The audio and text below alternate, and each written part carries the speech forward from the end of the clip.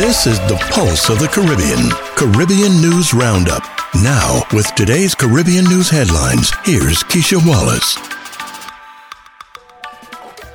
Welcome to Pulse of the Caribbean, Caribbean News Roundup. Here's a look at some of our Caribbean headlines for today. British Virgin Islands plan to make self-governance assessment report public. MOU signed between Guyana, Antigua, and Barbuda on economic cooperation. Jamaica agricultural industry provides 10 million feed subsidy for beef farmers. Trinidad and Tobago PM says time to get serious on regional food security. And Elon Musk visit Brazil's Bolsonaro to discuss Amazon plans. These and other stories on today's Pulse of the Caribbean, Caribbean News Roundup for Monday, May 23rd. We start a report today in the British Virgin Islands. BVInews.com reports that British Virgin Islands Premier Dr. Natalia Whitley has indicated plans to bring the territory's recently conducted self-governance assessment report before the House of Assembly so residents in the British Virgin Islands can understand the options to achieve political independence from the United Kingdom. Earlier this year, the BVI hired an international expert on governance, Dr. Carlisle Corbin, to conduct an independent self-governance assessment. In a summary of his findings, he argued that the territory has all the tools it needs to become self-sufficient in self-governance. Dr. Corbin also noted that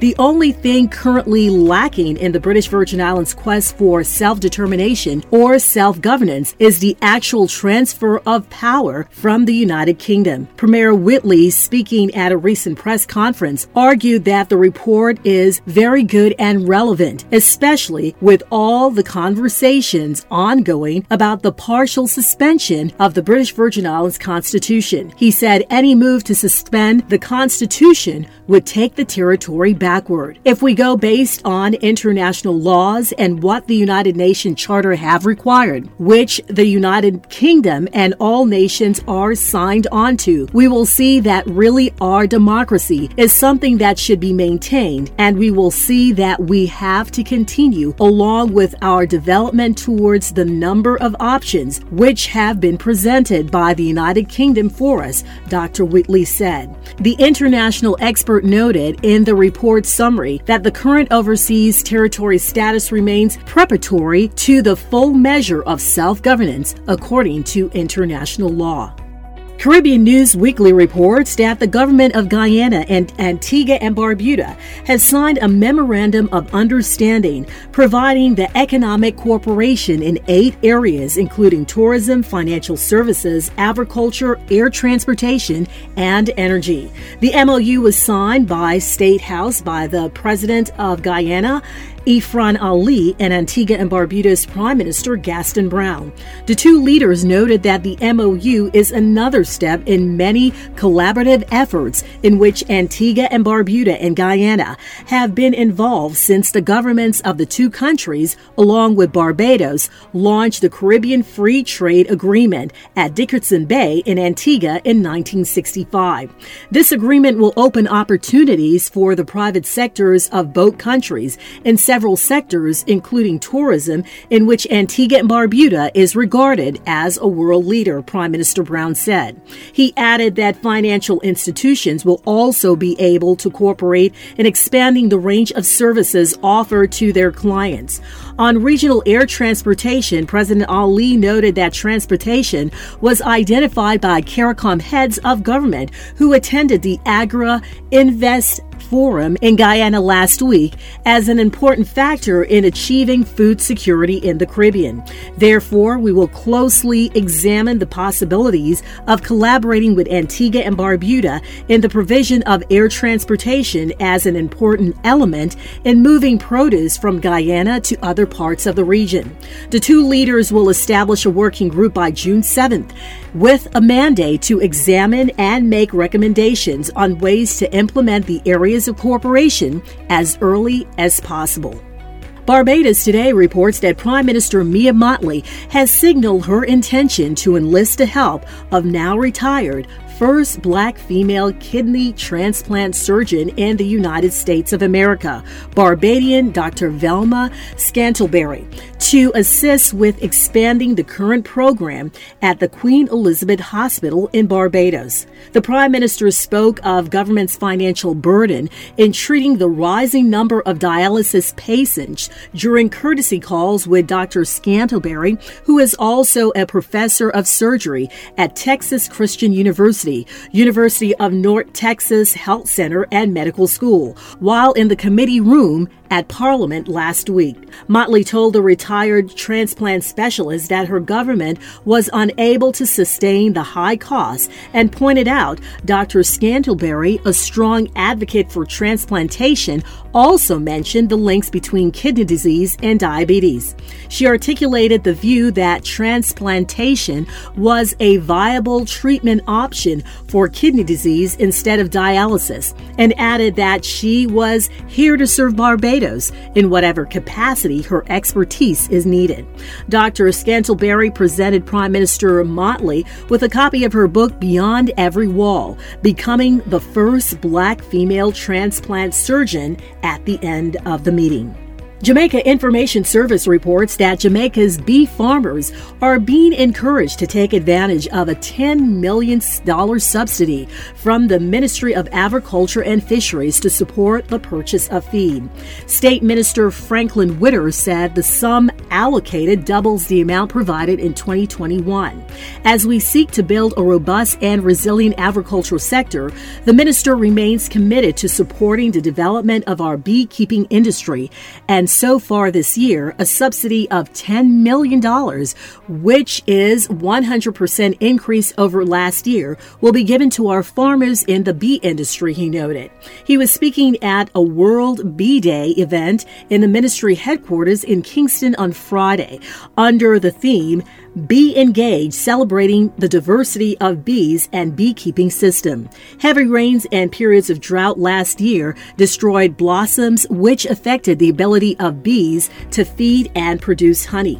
The ministry is reporting that this year's honey crop, particularly in St. Elizabeth, is experiencing low production due to excessive rainfall and winds. Permanent Secretary in the ministry, Dermot Spence, told Jamaica Information Service News that the bees are subject to the vagaries of climate change, and sometimes they are unable to find enough feed to produce the optimum level that farmers would want. So the farmers try to supplement the feed by providing some sugar. It is for this reason, he said, that the ministry has allocated a feed subsidy and increased the support this year. The ministry is working with bee farmers to build out a kind of system that would facilitate exports to the European Union, which he noted is a lucrative market for honey.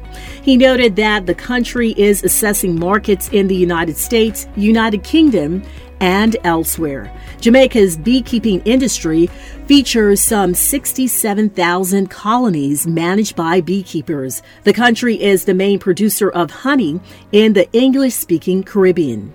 Trinidad and Tobago Newsday reports that Trinidad and Tobago's Prime Minister has said that Trinidad and Tobago, together with Guyana, will be taking steps towards strengthening self-sufficiency on regional food supplies, noting that it was time to get serious. Dr. Rowley made the remarks while speaking with reporters during a media conference after returning to Trinidad and Tobago from Guyana on Sunday afternoon. Rowley visited Guyana to attend a 3-day Investment Forum and Expo to discuss improving supply channels for food supplies and other trade issues. He said a major focus of the visit was to establish networks to improve regional self-sufficiency on food products through Guyana and Brazil, referring to a recent article in The Economist which highlighted concerns of food shortage and global supply issues. Rowley said it was necessary to consider Guyana as a major partner.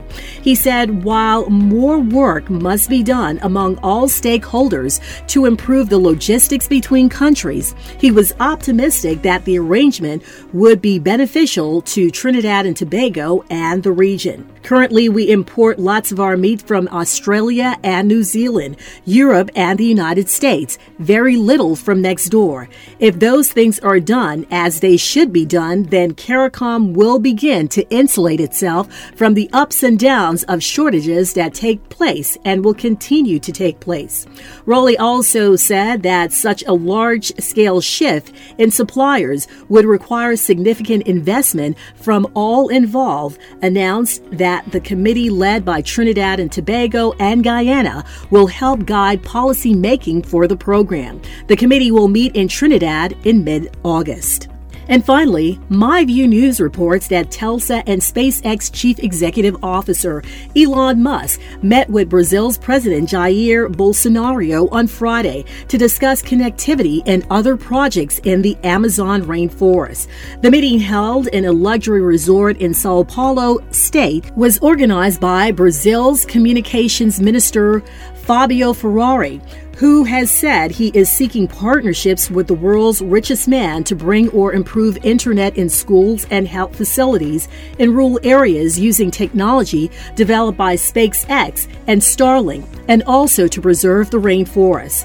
Super excited to be in Brazil for the launch of Starlink for 19,000 unconnected schools in rural areas and environmental monitoring of Amazon, Musk tweeted on Friday morning. During the event, Bolsonaro said the region was really important to Brazil. We count on Elon Musk so that the Amazon is known to everyone in Brazil and in the world to show the exuberance of this region. Bolsonaro and Musk appeared in a video transmission live on the president's Facebook account, standing together on the stage and answering questions from a group of students. A lot can be done to improve quality of life through technology, Musk told the crowd. Although none of the students asked Musk about his prospective purchase of Twitter, Bolsonaro said that it represented a breath of hope. Freedom is the cement for the future, he said, calling the billionaire a legend of freedom. Musk has offered to buy Twitter for $44 billion, but said the deal can't go forward until the company provides information about how many accounts on the platform are spam and bots. This has been your Pulse of the Caribbean News Roundup for Monday, May 23rd. I'm Keisha Wallace. For more Caribbean news stories and information, visit us online at pulseofthecaribbean.com. If you found value in this podcast, be sure to like and subscribe wherever you listen to podcasts. And thank you in advance for choosing Pulse of the Caribbean News Roundup as your source for Caribbean-centered news.